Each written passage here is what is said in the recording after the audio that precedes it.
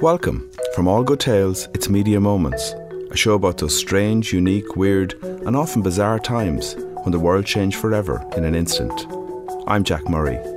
This week, the story of a December day in 1980 when John Lennon came face to face with Mark David Chapman. Here's a media moment that changed the world forever.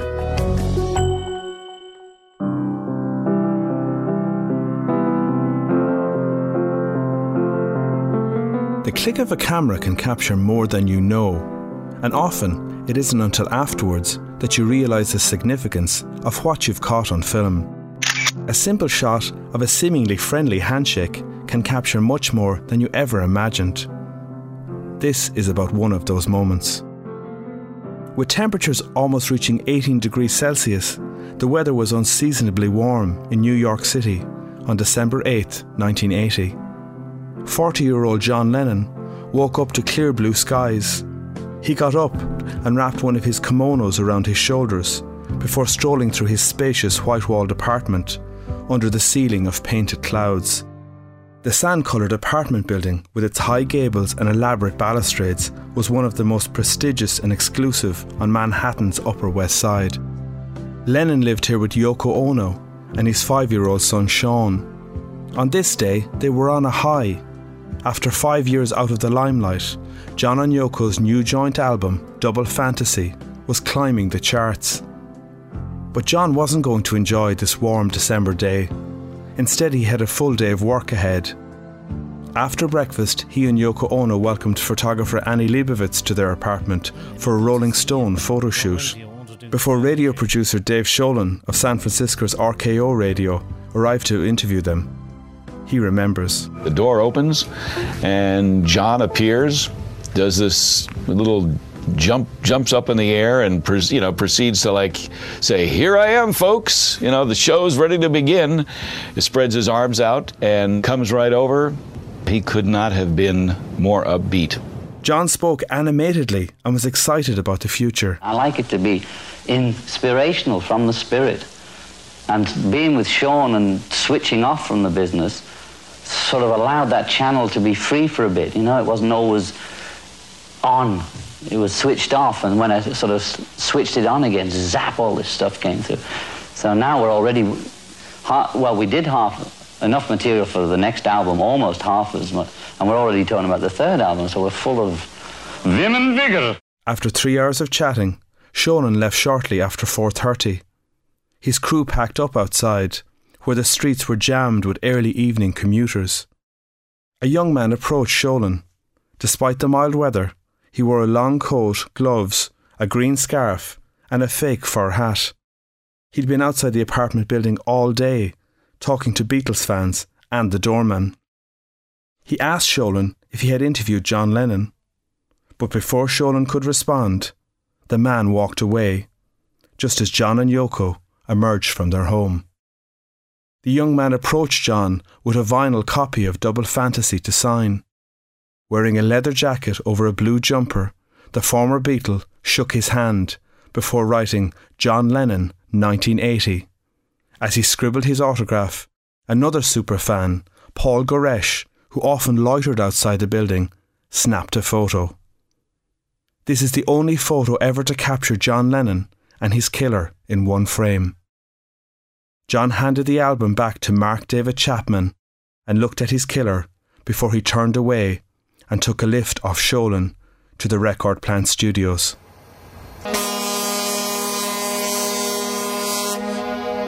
John Lennon was born and raised in Liverpool, where he lived with his mother. His father was a merchant seaman who was away for his birth and much of his childhood. In 1956, at the age of 15, John started his first band, the Quarrymen. At the band's second performance, he met Paul McCartney. Lennon invited him to join the band, and that was the beginning of what would eventually turn into the Beatles. The pair formed a much celebrated songwriting partnership, and by 1963 had achieved widespread success in the UK before their debut on The Ed Sullivan Show in the US led to international Beatlemania. There have been huge crowds of teenage girls outside complaining that they don't want to mob you, they just want to speak to you. What do you think about this? Do you want to talk to them? Well, have you ever tried talking to about 200 people at once? We'd love to, if we all wave and somebody always says, "Oh, stop that waving, you're inciting them."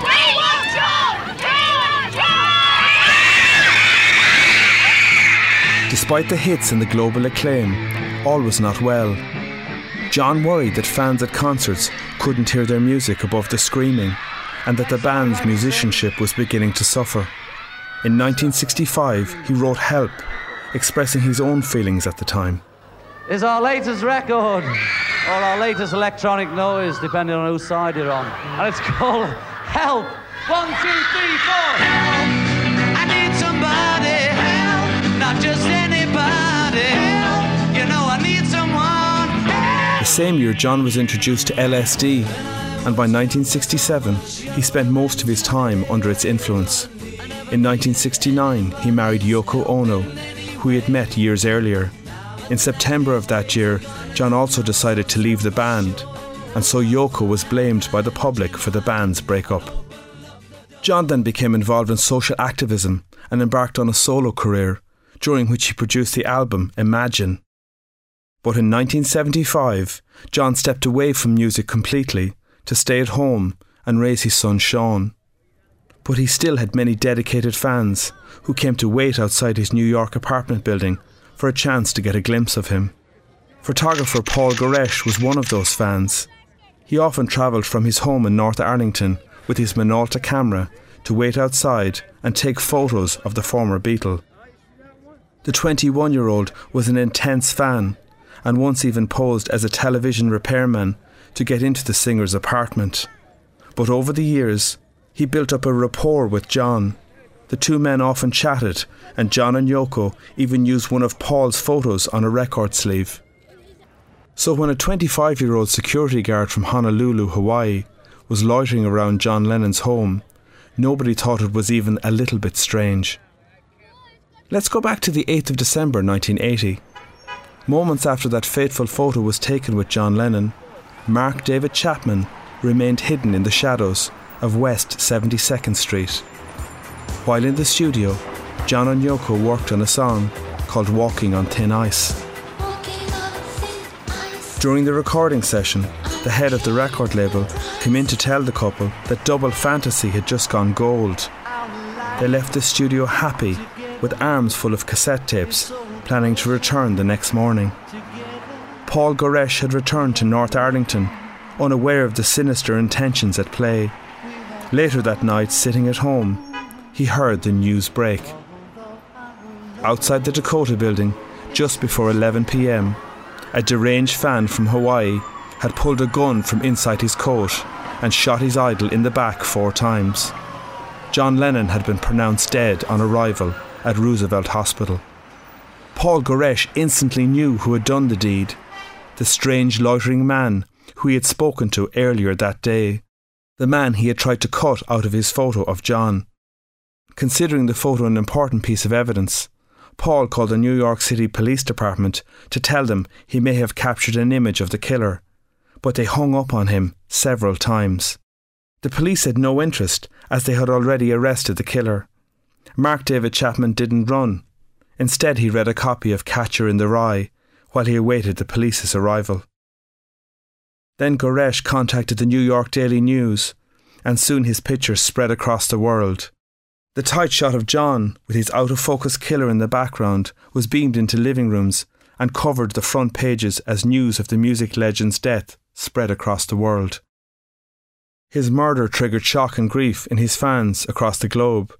Crowds gathered at Roosevelt Hospital and in front of the Dakota building. Good evening all around the world. John Lennon's fans bowed their heads in silence today. Yes, they mourned his death in silence and in song. Thousands in New York Central Park, many thousands more across the nation and the world, marking a 10-minute silent vigil at 2 o'clock local time, wherever the Lennon fans happen to be.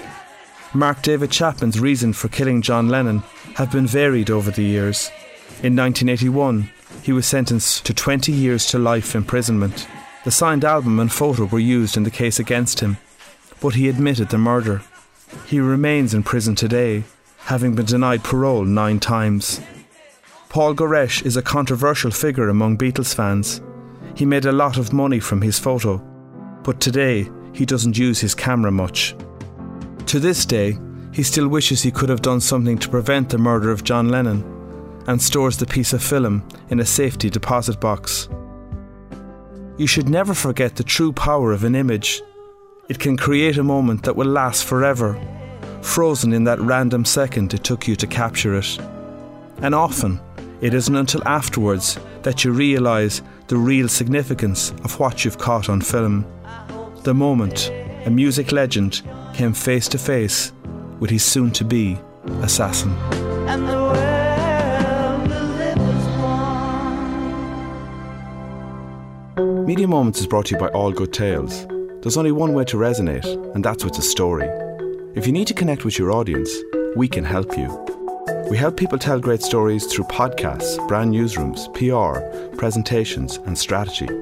Find us on @AllGoodTales on Twitter, or email story@allgoodtales.com. Media Moments can be found on iTunes, SoundCloud, Stitcher, Pocket Casts, and anywhere you get your podcasts. This episode was written by Louisa McGrath and me, Jack Murray. Production and research was by Anna Henderson, and sound supervision was by Al Dunn at Unique Media. Join us next week for the story of the 2014 Oscars, how Ellen DeGeneres decided to turn the camera on herself.